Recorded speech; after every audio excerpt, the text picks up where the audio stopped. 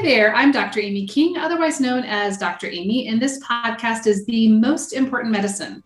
If you don't know me, I'm a licensed psychologist, trainer, and consultant, and on this podcast, we're here to discuss how talking about trauma and providing a space for healthcare professionals and their patients to share their experiences is how we transform medicine.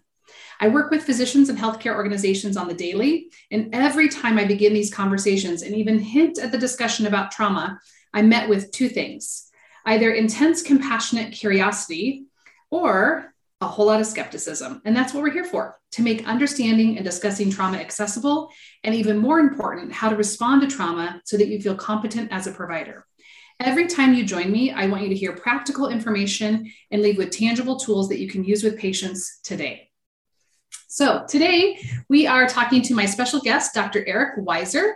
Dr. Weiser is a family physician. His clinical interests are maternal care, women's health, and rural healthcare education, and general primary care.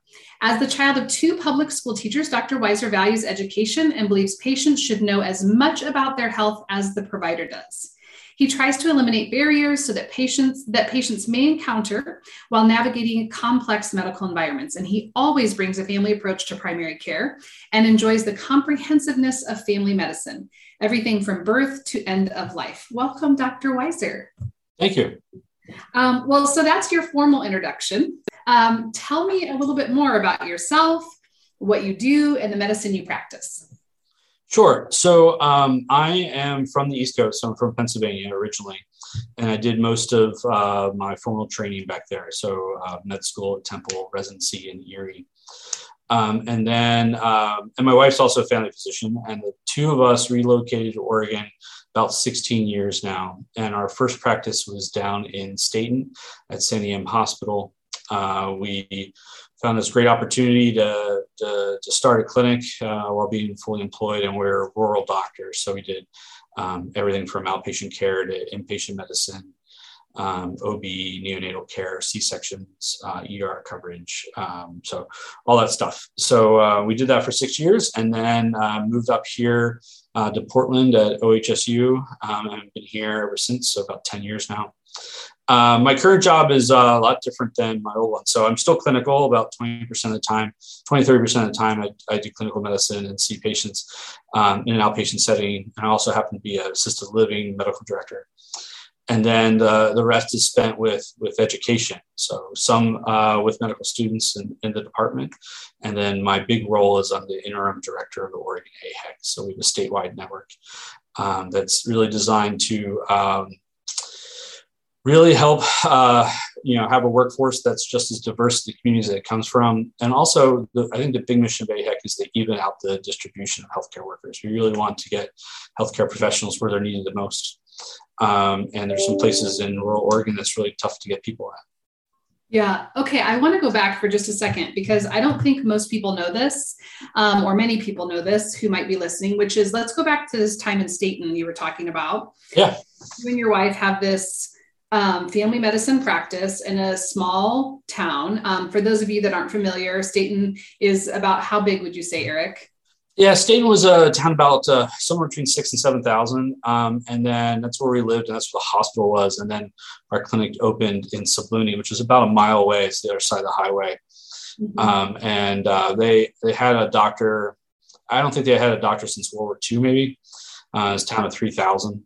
So it's Santiam has a network of small clinics in small towns. It's really cool. So clinic, like somewhere between 2 and 4 providers.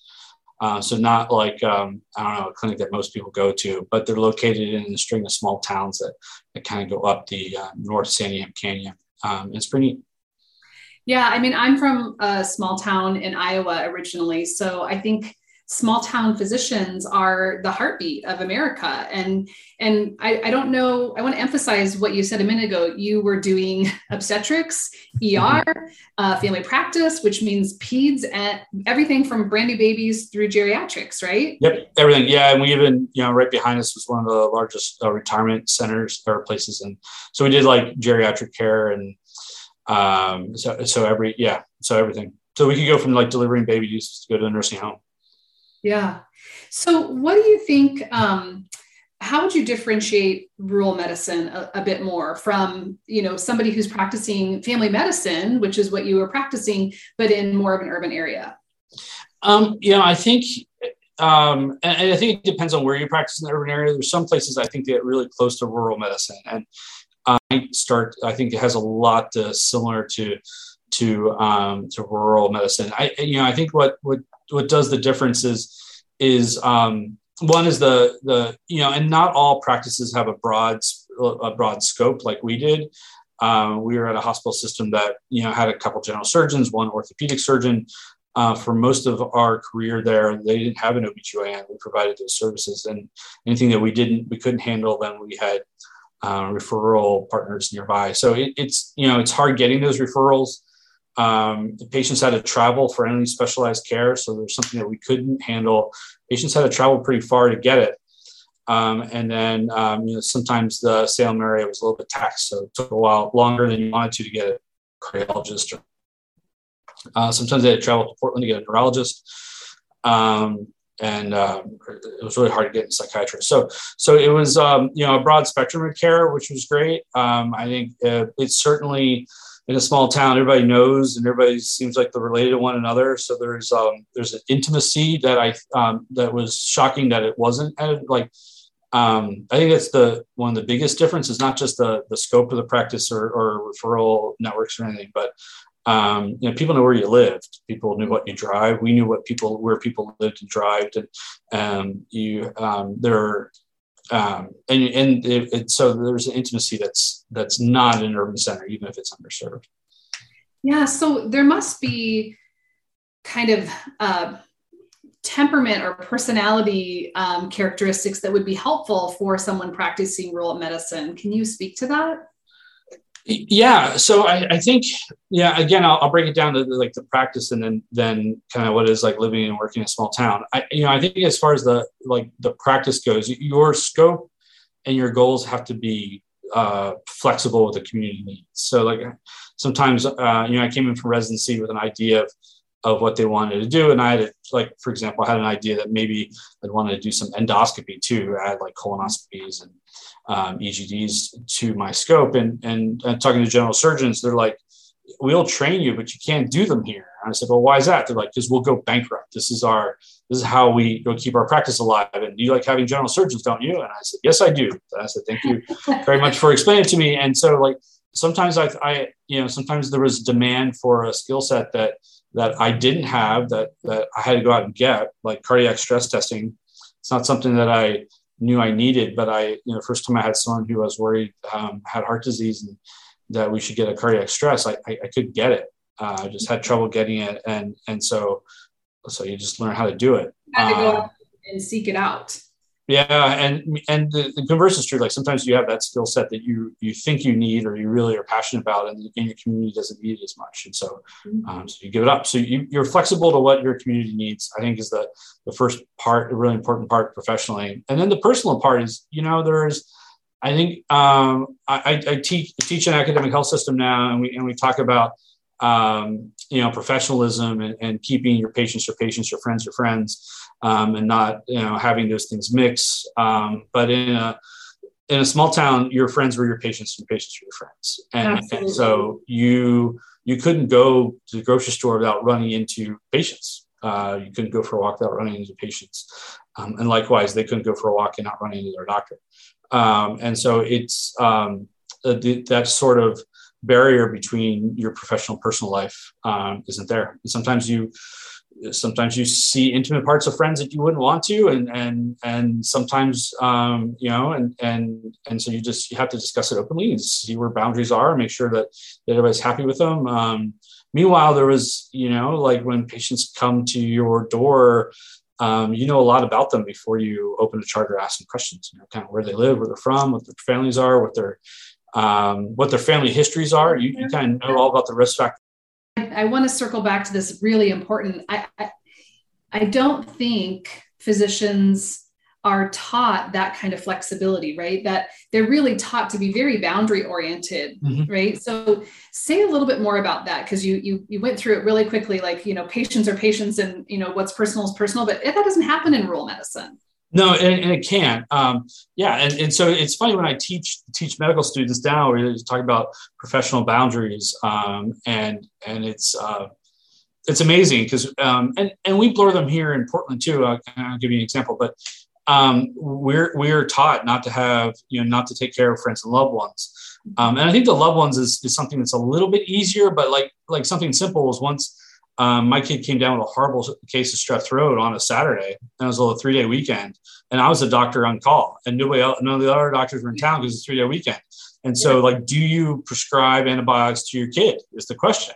Mm-hmm. And certainly if that was on a test, the answer is no. You should stop what you're doing and take your kid to an outside ER urgent care and have it treated. Well, when you're in a small town and you're on call, you can't leave town. And there's nobody, there's no one else to take care of your kids. So yes, I wrote my kid a script for penicillin. It's not what you're supposed to do. But it's something that's happened. And the intimacy to it is the other way too, is that, families, there were a bunch of families in that town that we felt a part of. I think family is easy to describe as genetics, but, I remember one summer we got invited to a family reunion and it was during the week. I didn't want taking vacation to attend someone else's family reunion is a little bit weird. And I didn't go. And there was only like most of my patients didn't make appointments. Only instead of seeing 20 people a day, I saw 6. Why? Because they were all at the family reunion that I was invited to go. And so it is, it's, you're in the counting about knowing your patients live is sometimes when there are houses. Yeah. I remember doing it in a family's house, and it was a house that I'd been to before. Mm-hmm. And they all came together as a family and all came up with a decision, and it was great to participate that way. And it was also one of the most beautiful, hard conversations that I've been ever a part of. Why that clinical sterility structure of an exam room was gone because it was in someone's living room. And it was a big family. I couldn't hold it in my office. It didn't have enough room. But holding it in someone's living room was a lot easier. How did practicing that way make you a better physician? I think it didn't give me an understanding of definitely asking where patients are at and meeting them there, as opposed to, having my own belief structures and so I think that was helpful. I've had conversations with colleagues too. From that, I like living in the community that I'm taking care of. I like doing that. So even now with my clinic in Southwest Portland, I live within walking distance of the clinic and run into my neighbors who also go to the same office and things. So I enjoy that. But like I said, there's an intimacy there that I've had colleagues who really don't like that. They really want their personal lives separate from their professional lives, and so I don't think that that integration is for everybody. Yeah. I want to just underscore something you just said for our listeners, which is your commitment was asking where patients are and meeting them there, and I think often that gets overlooked, right? When there's a lot to get through in a visit or a lot to get through in an exam, we don't meet people where they are. And I think right now the structures of primary care are against that. You have to see a lot of patients in a short period of time to support the building and the staff and all that's all around you, and it's still very revenue driven. So you can't do that in a 15-minute appointment. Sure. You mentioned that psychiatry was hard to come by, obviously in rural parts of any area, which kind of leads me into this discussion around, trauma presenting in medicine. I imagine because of some of the relationship you had with your patients and you got to know them and you're part of the community, did that make it easier or harder for them to talk to you about their own adversity or stress or trauma they may have gone through or were currently going through? The answer is both.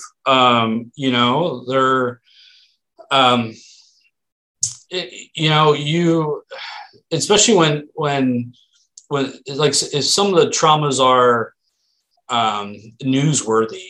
If there are car accidents or when you get those teens that die, or even other things like the big matriarch or patriarch of family dying, or like everybody knew in town.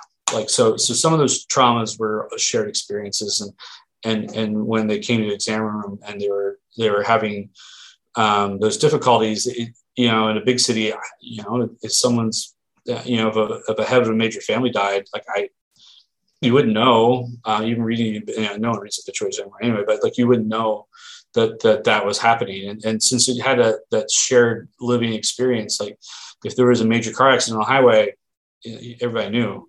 Yeah. And so that was easy. What made it hard sometimes is that, some people disclose to their doctor what they wouldn't disclose to their friend. Mm-hmm. Mm-hmm. And so sometimes patients struggle to get over that barrier. Mm-hmm. How did you encourage or support those conversations when, so that your patients felt comfortable? I think there's giving somebody space too. I'm from the East Coast, around Philly, and I tend to talk fast, and I've had to slow down. I've had to give pause and give space, and it's okay to sit in a room and say nothing but pass the box of tissues.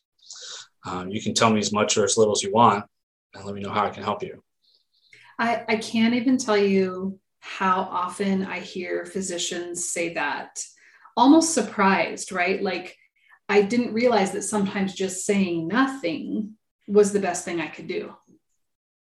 Yeah. But I hear you. It's say, slow down, pause, give space, pass the tissue, and then say nothing. How does that honor your patient? When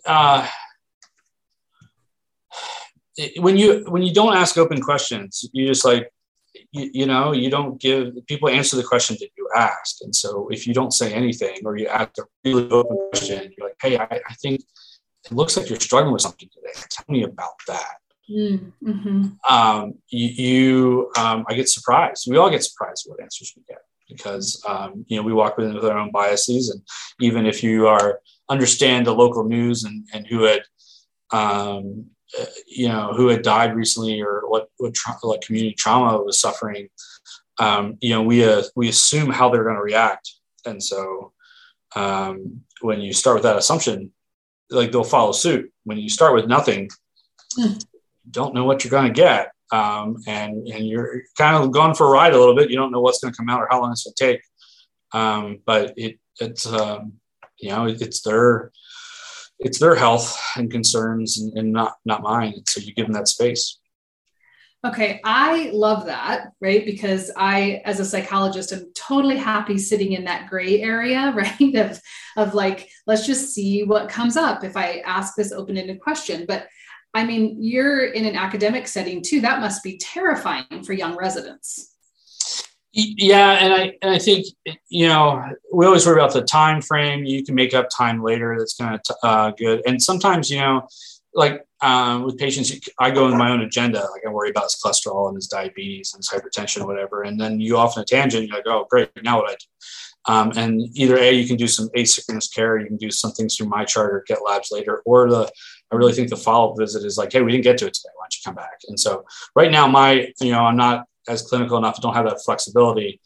And even residents are, they're not full-time. They're doing other things and other rotations and learning other things. They're not in the clinic full-time. But when you're in the clinic full-time, and you're designing your schedule and you're trying to take on, you can cap your patients, make sure you take just enough patients on that you can take care of. And so, like, hey, we didn't get your hypertension today. Why don't you come back in 2 weeks? And we'll tackle it. So the follow-up visit is kind of where you can get that other agenda stuff done. So, I mean, this is important because I think, again, this is a barrier that I hear from a lot of physicians, right? Which is, wait, so you want me to put off the labs, or you want me to put off these other things, or do this in a follow-up appointment so that I can, like, I'm just going to use their words, not mine, like, do therapy in the middle of my day like that. Again, that seems kind of overwhelming. What would you say to that? I think the other thing we teach in medical is that biopsychosocial model, right? And well, if you're stick on the bio model, then you don't get to the rest of the stuff. And so those things are have equal weight to them. And we also know people with chronic diseases don't get a lot of the care that they need because you get focused on the chronic disease. So like it's okay. I think it's easy for us to focus on the chronic disease. It will come. You'll get it because that's what we focus on. And so it's okay to have somebody come back just for a preventative visit. You know what? We haven't talked about your preventative health in years. Why don't you come in instead of every 3 months for your diabetes in between, and let's do a preventative visit and not talk about your diabetes. So I think you can compartmentalize it like that, and it's a little easier. It was weird because I think too, like I'm not a licensed therapist. I don't have a lot of training in there. Sometimes I felt totally overmatched, underprepared. But if that's what's needed in the moment, it's okay. Mm-hmm. And I really appreciate that you're offering a model too, right? Which many people who are listening will be familiar with, which is the biopsychosocial model. And often if you're just giving weight or credence to one part of that Venn diagram, right, then we're missing these other parts, the social and emotional piece, that have a tremendous impact on people's health. Mm-hmm. Yeah. What would you say to someone who maybe isn't practicing rural medicine, but they do want to know more about that lived experience of the patients that they're serving? That's the key thing there, is to not to assume and to ask. Mm-hmm. I think it depends on how much or what you want to know. So if you want to know just about your patients, you ask. And I learned from a mentor of mine, LJ Fagnan. He also practiced in a rural area before coming to OHSU. And in his history section of the chart, he asked about, he started every visit by asking about the patient's family and what they were doing, what they enjoyed doing, what their hobbies were. And he documented a couple sentences in the chart every time. And now that I inherited a lot of his patients, I have this decade-long record of the names of their spouses and their spouses' health and their kids and where their kids are at and their what their hobbies are. And you can kind of see it's some of it now is only a page long, but it's these bullet points. And he started off every conversation like that. Wow. And so you can do it that way on a personal level. And then the other thing too is like those shared experiences of what's going on in the community. It's to be active in your community to understand what those things are. And what you used the example before, like some things are well known, right? Because it's in the news or it's in a community. Other things you might not know about, right? There's hurt and harm that happens in communities that if you don't live in that community, you may not be aware of, right? So you have to ask. Yep. Yeah. Yeah. Do you have a way that you... I think it's kind of like that introduction that we did at the beginning, just ask people. And I really do benefit from being people's primary care for a long time. So even here that I'm not a full-time practitioner like I was before, I still often, I have patients that I've had for 10 years. And so when you approach medicine with a long-term relationship, that first visit, you work on introductions, where they're from, what are they about, what do they do, what do they want to do. I have a colleague too that just answers the open question is, what do I need to know about you to take great care of you? Wow. Okay. Say that again. What do I need to know about you to take great care of you? Know about you to take great care of you. I love that. I might steal that. What do I need to know about you to take great care of you? I mean, that's really a welcoming question, right? And it's open. Like again, sit back, prepare for what comes at you. You don't know what's going to come out of that. Sometimes it's, I think we got it all. Or sometimes you learn a little bit extra. Well, and it really honors that the patient knows him or herself, right? Like you're saying, what do I need to know about you to take good care of you versus let me tell you what you need so that I can take good care of you. And then conversely, like you listen to that and I don't I don't have all my patients memorized. You have to find somewhere in your EMR where you can write it, where you write it always routinely, and that you can look at and find it later. Because the last thing you want to do is someone to say something vulnerable and then you forget. Oh. So you stick that somewhere and you try to be very consistent.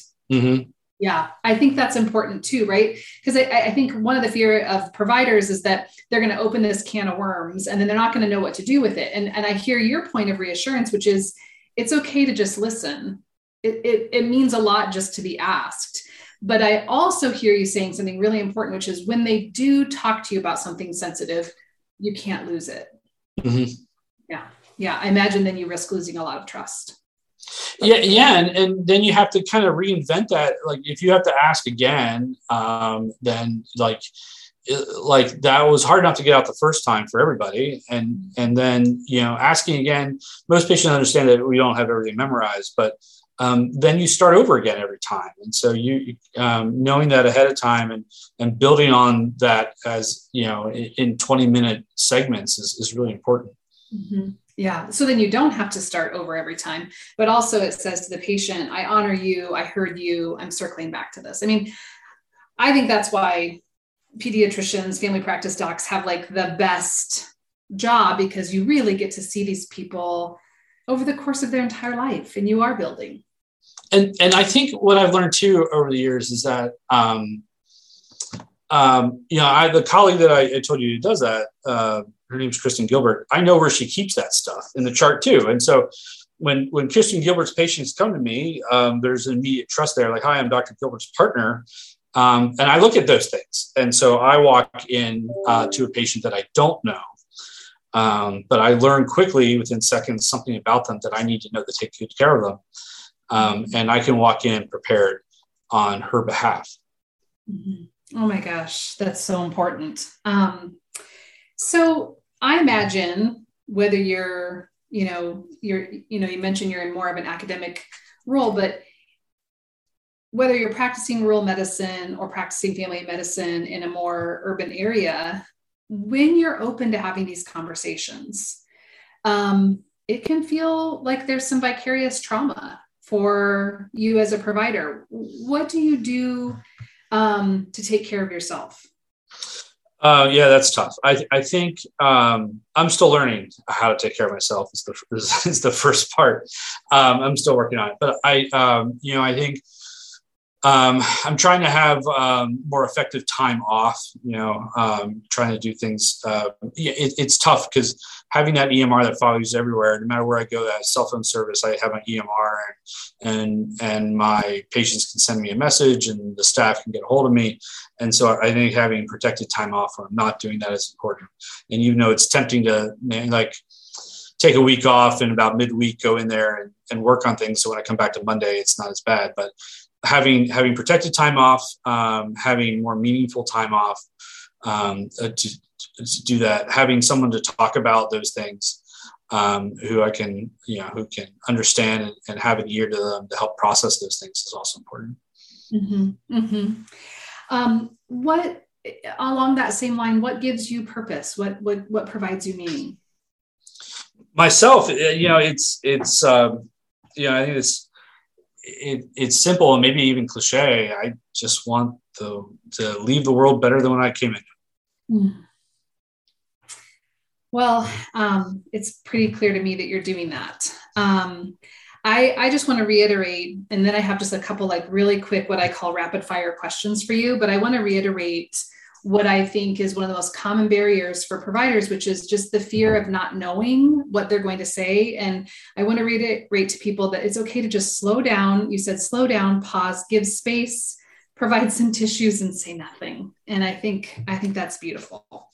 And you can even tell your patient, I don't know how to, that's horrible. I don't know what to say next, or what can I do to help?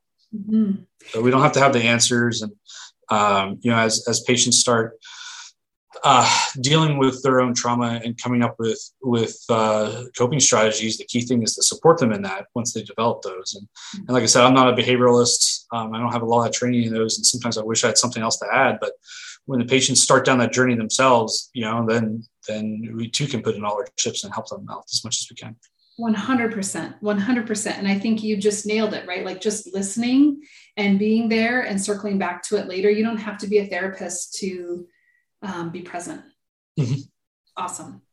Okay. I have a couple rapid fire questions for you. Ready? Yep. What is one thing that people get wrong about doctors?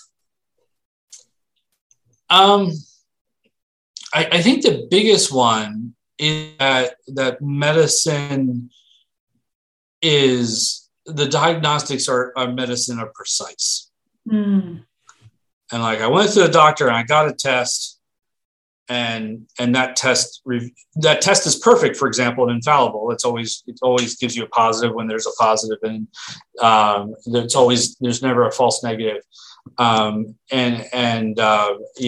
those testing's perfect and that diagnostics are pretty precise. I think this is the biggest thing. You're like, what do you mean you haven't found out what's wrong with me? I think most of the medicine I work on is in the gray zone between, like, we don't have a precise diagnosis or a precise treatment plan. Mm-hmm. Okay. So if you could go back and talk to young resident Weiser, what would you tell him? Oh, that's a good question. I think probably would be to develop more of those patients. I think that would be probably the biggest one, is probably to slow down, have more patience. Have more patience with yourself. Yeah, absolutely. Okay. All of us. Often patients get intimidated when they think about their physicians, right? They think they're perfect. Can you share just one thing that makes you a messy human being? Oh, there's just so many. There's a lot of things there. I used to exercise more than I do now, so I don't exercise enough. Lately I'm into whiskeys, which I'm certainly not in the risky category of alcoholism, or developing alcoholism, but certainly drinking more alcohol than one should. So I think there's a lot that's in there. Yeah. I mean, we all have something, right? Mm-hmm. And I think that's what I want people to know when they listen. And that is, if it's a patient that's listening to this podcast, right? Providers want to hear from you. Physicians want to hear your story. They're messy. Everybody's messy. We all have stuff. And the more we talk about it, the more relatable it is. So, okay, last question. It's the hardest one. It's 11 o'clock at night and you have a food craving. What do you reach for? I'm a salty, crunchy snacker. So if I had an unlimited pantry, I'd probably go after chips. Okay. Awesome. Thank you so much for doing this with me today. I really appreciate it. And thanks to everybody out there who's practicing rural medicine. It really is so integral for our communities. Absolutely. No, it's there's a lot of people practicing in places where people can't get care otherwise. Like if they weren't there, there would be no care given. Thank you. Okay, so that's it, friends. People insights that I've mentioned will be in the show notes, nothing fancy. Also, the best thing you can do for yourself is go to my website at www.dramyllc.com and subscribe to my newsletter. It's free and it's for providers, and it gets tons of relatable information out there to help you transform your practice. If you like what you're hearing here, please join us in the Provider Lounge. It's a learning collaborative, to build resilience in primary care. It's where all of my training materials are regarding building resilience and creating those buffering mechanisms. So it's part content and it's part community. And we also get some continuing medical education. It's really an incredible group of providers who come together. So this is the most important medicine. Please keep listening to people's stories and let them transform you, and keep sharing your own, because your humanity will help to heal others. All right. Well, that's it, friends. Anything that we mentioned on the podcast will be in the show notes. Nothing fancy, but I want to make sure that all the websites and links that guests refer to are included there for you. The best thing you can do for yourself is go to my website, www.dramyllc, that's doctor spelled out, Amy LLC, and subscribe to my newsletter. It's free, it's for providers, and it's got tons of relatable information to help you transform your practice. And it comes out every every week in a newsletter. Also, if you like what you're hearing on this podcast, I invite you to join us in the Provider Lounge. It's a learning collaborative to build resilience in primary care. It's a membership for physicians assistants, and nurse practitioners to have access to all of my training materials regarding resilience building and creating those buffers of relational health. So it's a little bit content and it's a lot community. We meet monthly, sometimes more, and you can get continuing medical education, all while getting doses of important information. And if we're honest, like a little touch of therapy. So part content, part community. It's really an incredible group of providers who work together in a learning collaborative and lean into conversations about trauma, building resilience, and other tough questions that come up in primary care. Folks, this is the most important medicine. Please keep listening to people's stories. Let them transform you. And please keep sharing your own stories because your humanity will help to heal others. All right, we'll talk soon.